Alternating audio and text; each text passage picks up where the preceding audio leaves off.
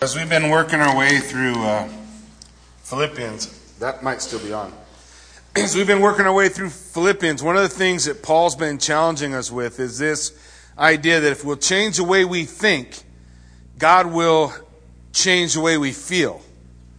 If we're willing to say, look, maybe the way I'm thinking about my circumstances is not the way I ought to be thinking about them. And so Paul is challenging us over and over again to change the way we think and watch how God changes the way we feel so that we can experience joy.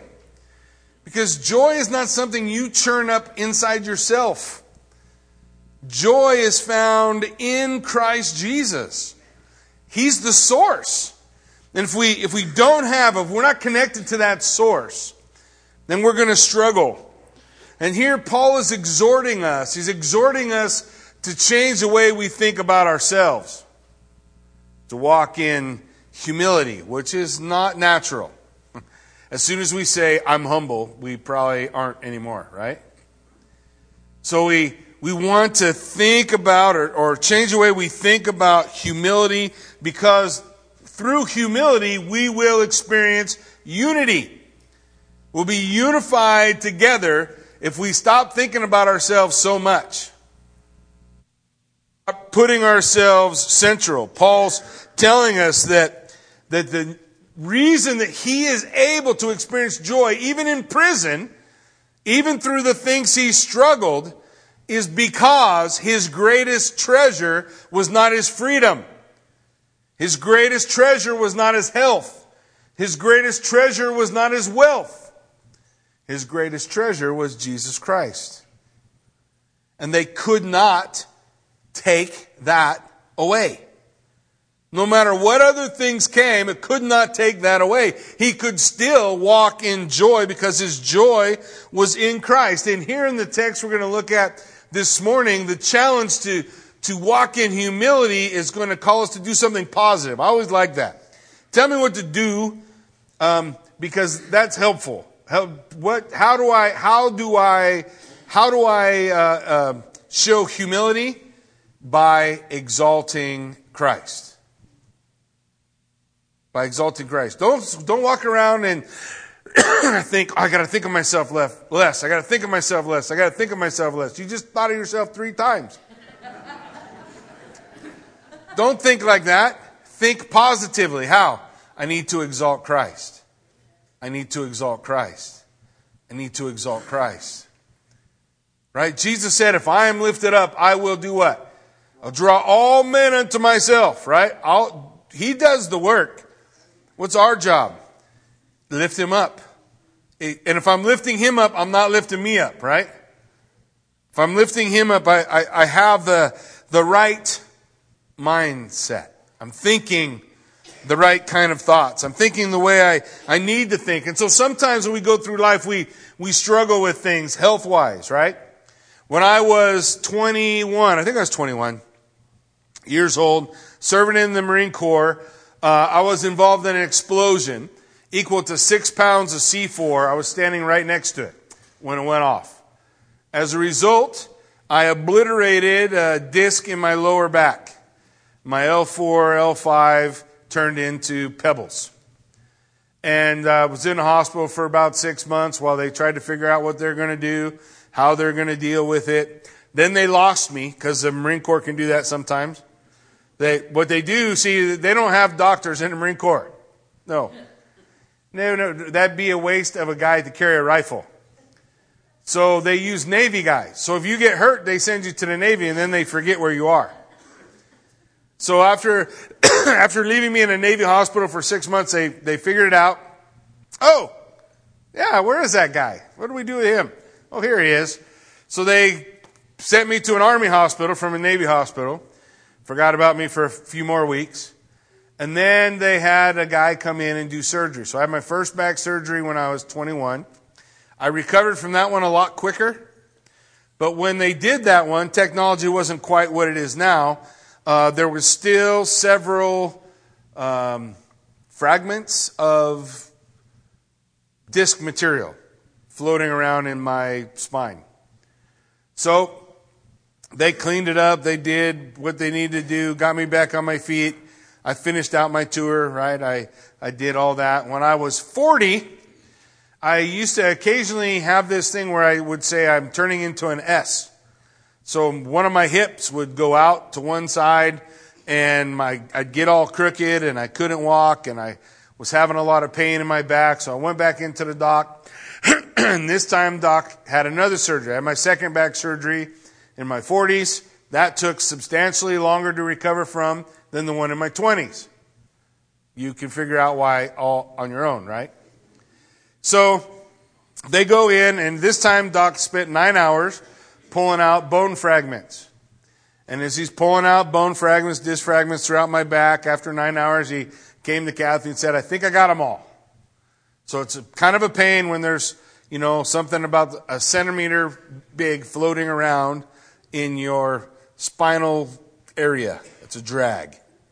So he said, I got them all, so I'm good to go. So Kathy and I go to Belize, and we're in the jungle, and I crawl up in this foam mattress on iron springs straight from the gates of hell. It's a torture device. And we're sleeping on this thing, and it's 2 million degrees, and there's a air conditioner doing the best it can to try to make it at least breathable in the room so you can sleep.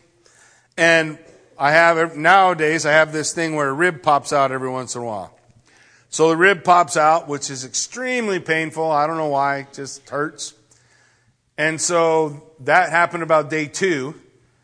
And then about day 3 or 4, I turned into an S again. Well, I haven't done that for a long time. And so I was dealing with all of this back pain, and I remember asking God, hey, there's lots of other times we can do this. We can do this almost anywhere else. Why here? Why now? And as I was thinking about the text that we're going to be looking at, I'm thinking about the call of having a mind like Christ's mind, a mind that's focused on Him. A mind that exalts Him above our own pain. A mind that exalts Him above our own whatever. That recognizes that throughout the biblical story, throughout the biblical narratives, right, we see multiple times where God allows things to happen in people's lives, and sometimes it's for them, but sometimes for somebody else who's watching, right? Sometimes it's not about me at all. Sometimes about somebody else. And I'm just a part of what's necessary to exalt Christ for them. And so the reminder comes to me to say, well, it's not about pain or no pain or an existence where there's not ever going to be sorrow or heartache or hardship. But what it is about is saying, I'm going to exalt Christ in it all. I'm going to lift Him up. I'm going to lift Him up because that enables me to be humble even in my pain. That enables me to be humble even in my suffering, right? Even in whatever we're going through, we can exalt Him. I've had people pray. In fact, while we were out there, my friends, they live in the jungle, so you got to pray. There's no doctors. There's nobody to go to. It was cool because Levi sent me a list of chiropractors in Belize. He says, here's a bunch of chiropractors in Belize you can go see. I'm like, bro, I'm in the jungle. Belize City's 5 hours where I landed. That's a long way. That's a long walk to get to a chiropractor. Thanks, though. And so we dumped oil on me, and we prayed and prayed and prayed, and it hurt the whole time. Still hurts today. Maybe it'll hurt tomorrow. But that doesn't mean that Jesus Christ should not be exalted in that.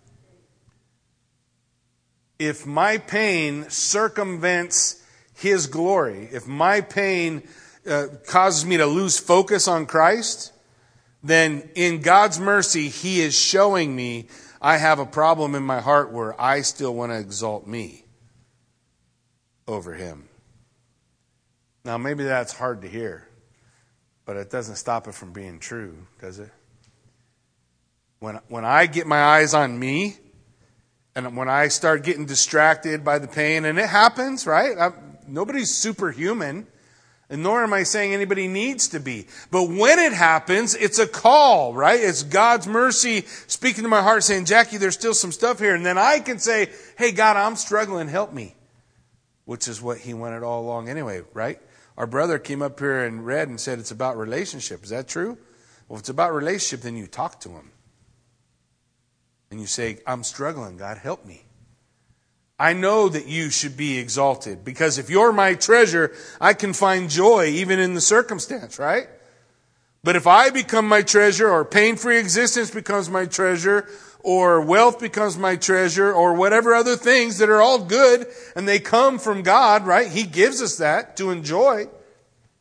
If that becomes my treasure, I'll lose my joy when something affects that. It's a distinct blessing of God when he allows these things into our life because they should show us, how am I doing? And then it gives us an opportunity to walk in victory, right? Not defeat. It's not defeat that I pray and God doesn't heal me. That's not defeat. Jesus already won the victory. The victory is assured. When I exalt Christ, I stand in victory. When I exalt him, when I lift him up, because the text we look at today says that's what God did. God exalted him. Why? Because when Jesus asked, if there's any way that this cup should pass from me, if you could heal me or make this all go away, do it. But if not, your will be done. What did Jesus choose to do? Exalt God in his pain, right? In his suffering, yeah? In the hard things that he did, yeah. And what did God do? Lifted him above every name that shall be named. That's victory, not defeat. It's victory, not defeat. Let's look at it. In verse 5, we'll start. He says, we have this idea. It's our responsibility, right? If we want to change the way we think, I need to be thinking about Jesus. My mind needs to be focused on him. Verse 5, having this mind among yourselves, right? So he's calling us to a certain way of thinking, right? Have this mind among yourselves, which is yours where? In Christ Jesus. Where's our unity? In Christ Jesus. What binds us together? Jesus does. So where do we need to focus our mind? On Jesus. We can focus on all the other things, right? Like I said, think about myself less. Or I can say, I'm going to think about Jesus. I'm going to think about Jesus. I want to focus on him. I want to see him. Paul would say, not that I have already attained or am already perfected, but this one thing I do, forgetting the things which lie behind me, I press on.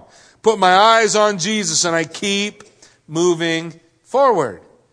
It's not about failure. Look, and according to the psalmist, we're all dirt clods, right? God said, I know your frame, you're dust. We don't expect a lot from a dirt clod. I'm not sure that God expects a lot either. But what he is looking for, I think, is us to recognize that if we'll simply change our mind and exalt Christ, then God will change the way we feel. He'll change our heart. You exalt me. You exalt me. Lift him up. Have this mind among you, which is yours in Christ Jesus. So our minds need to be focused on Jesus. Think about the things that Jesus Christ has done for us. If you can't think of a way to exalt Christ, maybe you don't know what he did. Maybe you don't know yourself. Right? Jesus calls us to know him. He left the glory of heaven, which we have never even seen. But when Paul saw it, he said, I can't even tell you about it. There's not words that would describe it. I can't express it. He says it would be unlawful for me to tell you, which is a way of saying, it's beyond language. He left the glory of heaven, something we've never seen or experienced, to become weak, a man, to become like us. The Bible tells us, it gives us this challenge, right? To be clothed in Christ, right? To like put him on, like an outer garment. Well, that's what the scripture is going to describe when Jesus becomes a man. He clothes himself in humanity. He clothes himself. He put on our weakness. He put on our poverty.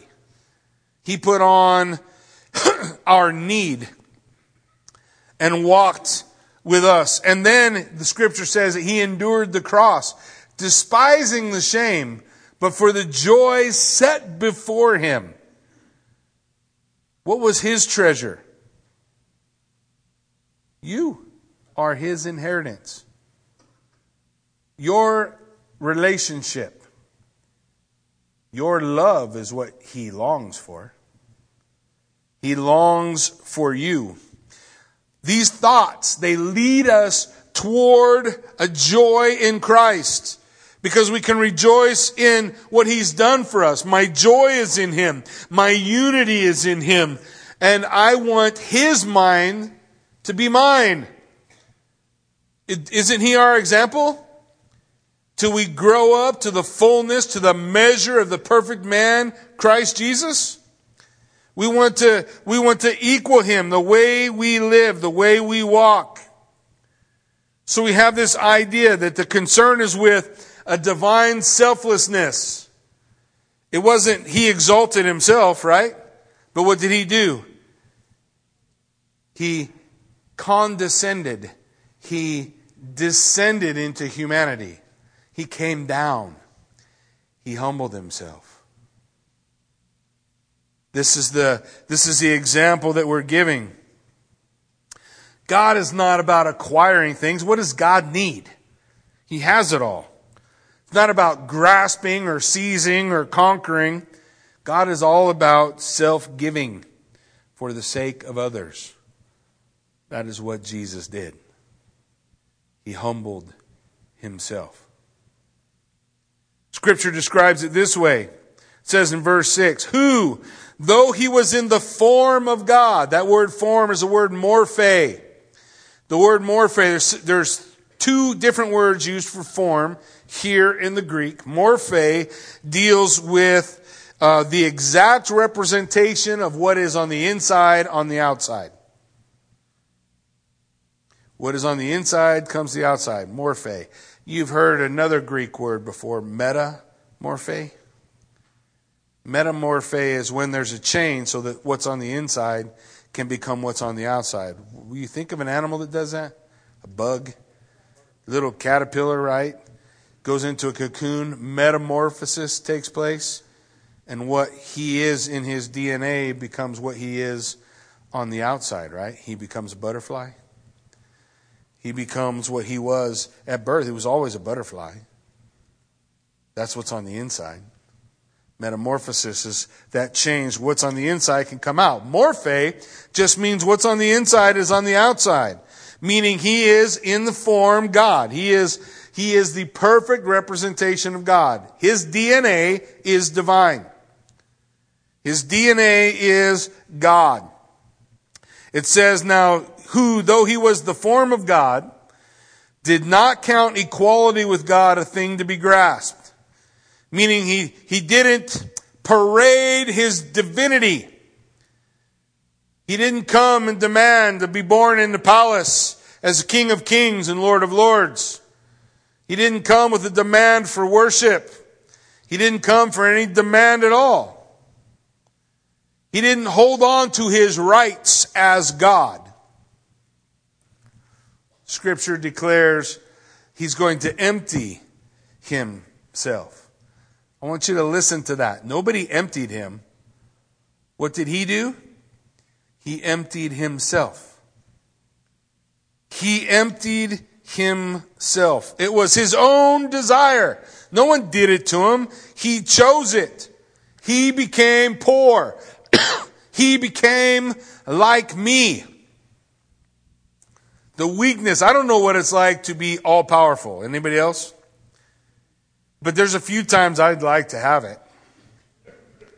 You ever want to just give me a moment of all power?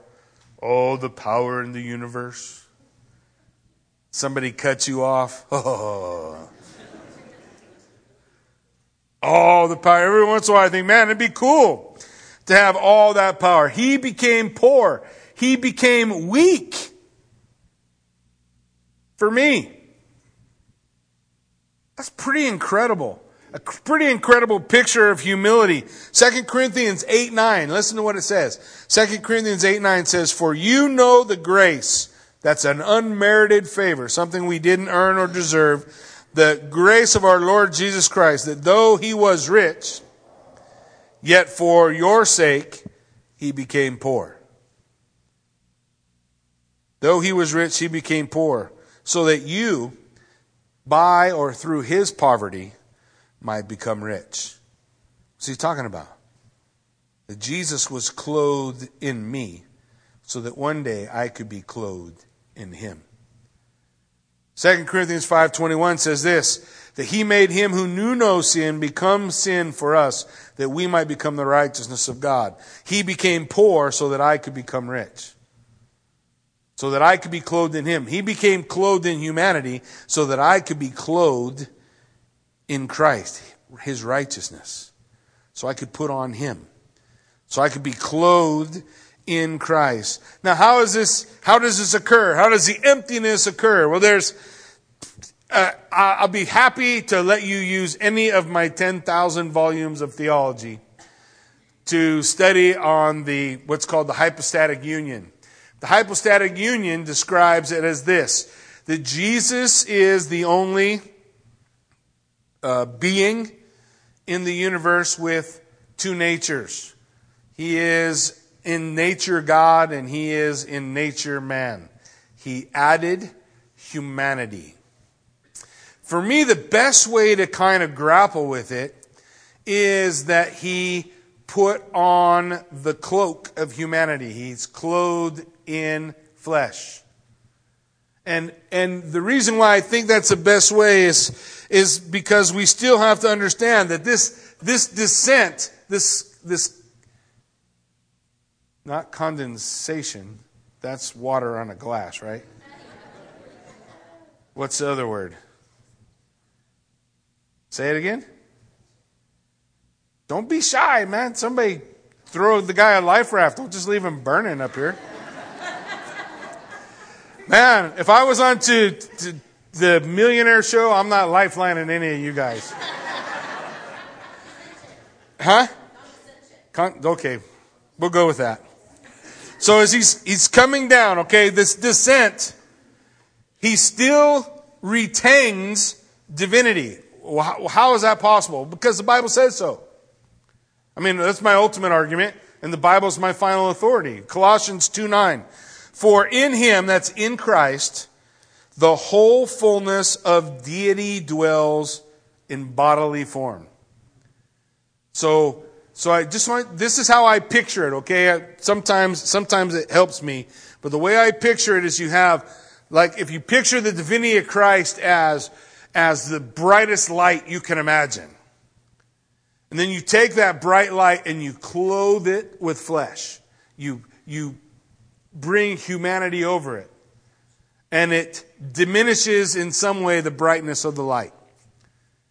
And it was by his free choosing to add humanity to himself. Now, why do I use this picture that it's like being clothed in humanity or veiled in humanity?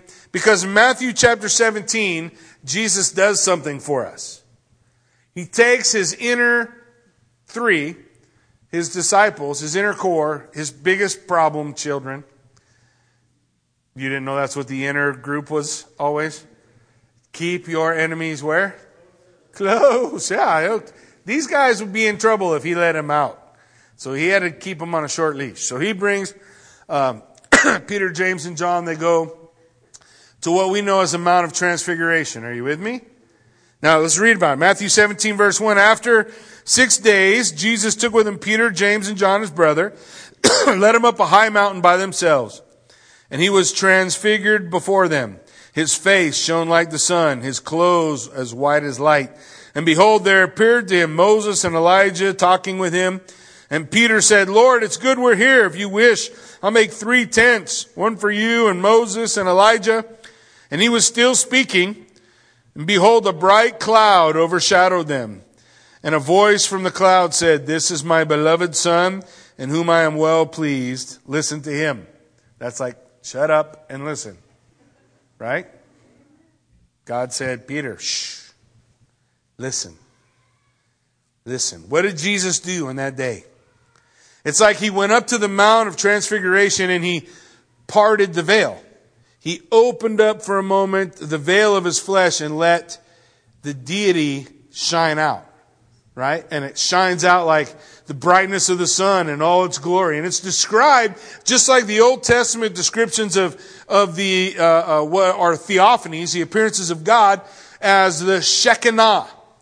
The Shekinah, the Shekinah glory of God is a bright light. So bright no one can see. The kavod is the weight of God. Sometimes it was a cloud, the kavod, the weight of God that pushed people out of the temple. Sometimes it was the Shekinah, the brightness that caused, each does the same thing. You get in bright light, what do? Close your eyes, bow your head. You get a heaviness on top of you, what do? Bow down. That's what the glory of God does. And here you have the glory of God shining through the sun, right? Shining through him. When the disciples heard this, they fell on their faces and were terrified. But Jesus came and touched them and said, "Hey, rise, have no fear. Rise, have no fear." Now he's clothed in the humanity again, right? You get what I'm saying? Through the addition of the humanity, it covers some of the divine. You don't see it. You don't see it as well. And we'll see that in the text if we take a look at it. But not only is this emptying of himself this beautiful picture of humility, but it's also a powerful display of being a servant. Because the next phrase, look what he says, by taking the form of a servant. Now that's the word morphe. So listen to what that means. In the same way that Jesus' DNA is God, his DNA is also doulos, the slave, the servant. God is a servant. That's in his DNA. That's his the inner picture and the outward picture are equal, morphe, when he comes as a servant. Jesus said, "I came to seek and to save those who are lost." Isaiah 53 describes him as the suffering servant, the doulos. That is the nature of God. That is his nature, to take on, just as he is God, he is also servant. He is by nature servant. And being born in the likeness of men. Now we have a change of condition. Now this again uses another word that can be used for form, schema. Schema means that which can be seen with the five senses. Seen, felt, touched, or heard. It doesn't necessarily mean the inner is the same as the outer, but that it is what you can see in the appearance. He looks like he is in the likeness of man. John 1:14 says, "And the Word became flesh and dwelt among us. And we have seen his glory." Now what's that talking about? Well, John's talking. Wasn't he on the mountain? Peter, James, John. And we seen his glory. The glory as of the only Son from the Father, full of grace and truth. He parted the veil. We saw the divinity shine through. We saw his glory. We saw his majesty. The Word became flesh and dwelt among us. You see, Jesus not only is this incredible picture of humility, he's also an incredible picture of submission. He's submitted to the Father. Eternally, the Bible describes God as eternally existing in three distinct persons: Father, Son, Spirit. Only being anywhere. That being is called Yahweh. Yahweh, eternally existent in three persons. The second person is submitted to the first. Not less in being, equal in being, but submitted in will. Is it interesting to you then that God would say in Genesis chapter 2, He would use the same word about the very first husband and wife. And He would say, and the two shall become one flesh, echad. Hear, O Israel, the Lord your God, the Lord is one, echad. God is one. But the second person submitted to the first. The picture, why is marriage under attack? Do you really think it's just random? Do you not understand that marriage is the biblical picture of the unity of God? And when marriage is attacked, it attacks the picture of the unity of God. Husband and wife together forever. That the wheels fall off and beyond. That is a picture. It's a picture Scripture lays out for us. We see this incredible attitude when he doesn't cling to his deity, the right to be able to show that deity to whoever. And this is how he experiences humility. This is how. It says, and being found in human form. Okay, being found in human form, that's the schema. Being found in human form, something that can be seen by the five senses. He humbled himself. To what extent? To the cross. He humbled himself, being obedient to the point of death. Obedient to the Father. The extent of his obedience was submitting to death. Jesus said, no one takes my life, what? I give it. If he doesn't say from the cross, Father, into your hands I commit my spirit, trust me, nobody was going to kill him. Do what you want.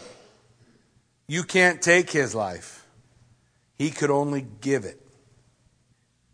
He endured the cross, despising the shame. Why would he despise the shame? Because he's God clothed in flesh. And he's looking at insignificant ants, and they're spitting on him and cursing at him and whipping him and beating him. And with one thought in his mind, they could cease to exist. Can you even relate to that kind of shame? That kind of humility? This is how our example humbled himself. So from the cross he said, Father, into your hands, what? I commit my spirit. I submit to death. For you, Father. Not less. Humbled and submitted. One in being. So what happened as a result? As a result, Jesus humbles himself all the way to the point of death, even the death of the cross. The result is the next part of the verse. What is the result? So he is preeminent. What does it say? Therefore, God has highly exalted him and bestowed on him, this is an interesting phrase, the name which is above what? How many names? Does that include Yahweh? Or is that considered a name? Jesus Christ humbled himself all the way to the point of death. And God did what? Lifted him up. Jesus said, if I am lifted up, I will draw all men to myself. He is lifted up in the cross. He's exalted at the cross. He submits to the Father and is buried. And in 3 days, you and I know that God exalted him, because what happened? You can't kill life. Life always comes back. I was walking in the jungle and I saw this incredible picture of that idea. There was a hurricane came through the jungle in Belize several years ago, blew over a number of trees. And it blew over this tree and it fell down and it broke in several pieces. And you can see it laying there across the ground. And each piece has another tree growing in it. Because you can't. Life don't stop. Jesus said, I am the way, the truth, and you can't kill life. You can put him in the ground. He can submit his spirit to the Father. Sure. But he's not staying there. Because he is life. That's why he calls us to reject the culture of death that's all around us today. And cling to the culture of life. He is preeminent. God has lifted him above every name that is named. His supremacy is over all. He has highly exalted him. He has super exalted him. There's no place to lift him up and exalt him more. He is at the end. There's no place higher. There's no place higher to lift the name of Jesus. He has been exalted. Now, the Bible says that he was in Hebrews a little lower than the angels. A little lower than the angels because he was clothed in flesh. But now he is exalted high above. Far he humbled himself. And if I humble myself, it says, God will lift you up. Now, bring that back to our suffering, our sickness, our struggles in life. If I'll change the way I think and exalt Christ and I'll lift him up and I'll make it about him and not about me, what does God promise to do? He says, I will lift. You humble yourself and I will lift you up. Look, more than anything, I just need strength for the journey. I need what I need, the grace from God to take the next step, to do the next thing, to be the next opportunity, whatever it is. And everything we go through in life, does God ever say, I'll forsake you, I'm not going there with you? No, he says, even though you walk through the valley of the shadow of death, what? You are with me. What if I get thrown into the fiery furnace? What's it say? Yeah. Oh, how many guys we throw in there? 3? There's 4. One of them looks like the Son of God. Oh, why? Because when I'm in the fire, look, he does not leave us or forsake us. Not in your sickness, not in your cancer, not in your struggle, not in your pain. He never leaves. And if you will exalt him, he'll lift you up. Strength for the journey. Is he the treasure? Is he the thing that we value in life? Or is it me? Is it him or is it me? Only one thing can be preeminent, most important, right? Only one thing can be our chief end, our ultimate purpose. What is my ultimate purpose? The scripture says Jesus is exalted. He's supreme over all. It says that even creation is submitted to him. What do I mean? So that every knee, all knees, everything with a knee is going to bow down, right? And everything with a tongue is going to confess. That's all creation, all created things. Everything with a knee, everything with a tongue, they're all going to proclaim that Jesus is Kyrios, Lord, King. They will all bow. Everyone will bow. Every tongue will confess. He will be praised. He's preeminent and he will be praised. And then we see the purpose for it all. Every tongue confessing that Jesus Christ is Lord. What is the chief end? What is the ultimate purpose? It's in the last part of verse 11. To the glory of God the Father. The Bible says that at the end of it all, Battle of Armageddon, eschatology is over, all the struggles, new heaven, new earth. Jesus is going to take all of redemption and He's going to take it to the Father and He's going to bow the knee and He's going to give it to Him for His glory. What is our chief end? To glorify God by enjoying Him forever. That's our chief purpose. Change your mind. It'll help you have humility by exalting Christ. It'll help you walk in strength, even in our struggles and our pains and our things we don't understand. Why? I just think back to Job, and Job looked over at his wife. His wife said, "Man, what's wrong with you? What's wrong with you, Job? Why don't you just curse God and die? What's wrong with you?" And Job said, "I have received good from the hand of the Lord. Shall I not also receive bad?" Because who's in charge? Who's the chief end? Is it me? Or is it God? And even though Job doesn't understand and he struggles, right? And he tries to explain to his friends, "Look, I didn't sin." And his friend said, "You must have, because bad things only happen to bad people," right? Isn't that the rule? But that wasn't what happened. That wasn't the truth. In fact, God says to his friends, "Hey, you guys got it wrong.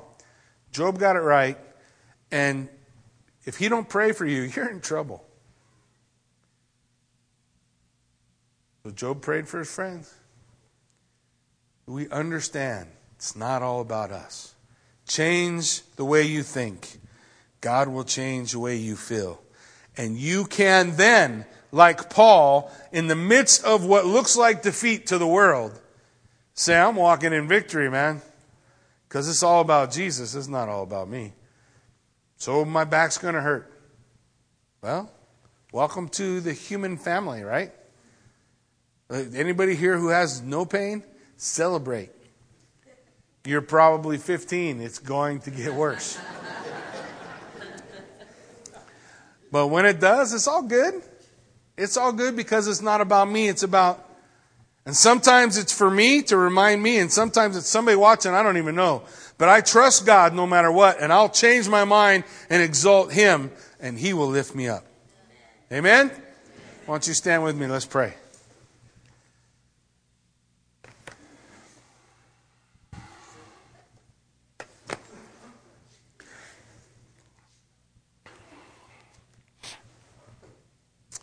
I'm going to pray in just a second. As we close out, I just want to let you guys know, as we close out in worship, we have an opportunity up front for people to receive prayer. So if you need prayer, don't be shy. There's people up here who want to pray with you, want to encourage you, want to be there for you. So that's why they're here, and we want to extend that invitation to you. Let's go before the Lord. Father God, we thank you for this time we have to study your word. And Lord, I pray, God, that your word does what Isaiah 55 promised, that it goes forward, it carries with it the seed. God, that you would plant that seed within us, God, and that seed would bring us to change. Change the way we think, God. May we choose to exalt Christ, to lift Him up. Just as God the Father did, for He walked in humility. He walked in humility. He despised the shame, but He endured the cross. He took my brokenness, my sin, and I am a sinner. I am wicked. But He took my wickedness upon His back. He bore what I could not. He clothed Himself in my sin and weakness, so I could be clothed in His righteousness and power. So God, the path to exaltation is through humility. God, the path to understanding our struggles is through the exaltation of Christ. Lord, I want to exalt you in my suffering. I want to exalt you in my sickness. I want to exalt you in pain. I want to exalt you in my pleasure. I want to exalt you in my health. I want to exalt you in my wealth. I want to exalt you in all things. Because when I do that, I am walking in humility. May I keep my eyes on the prize.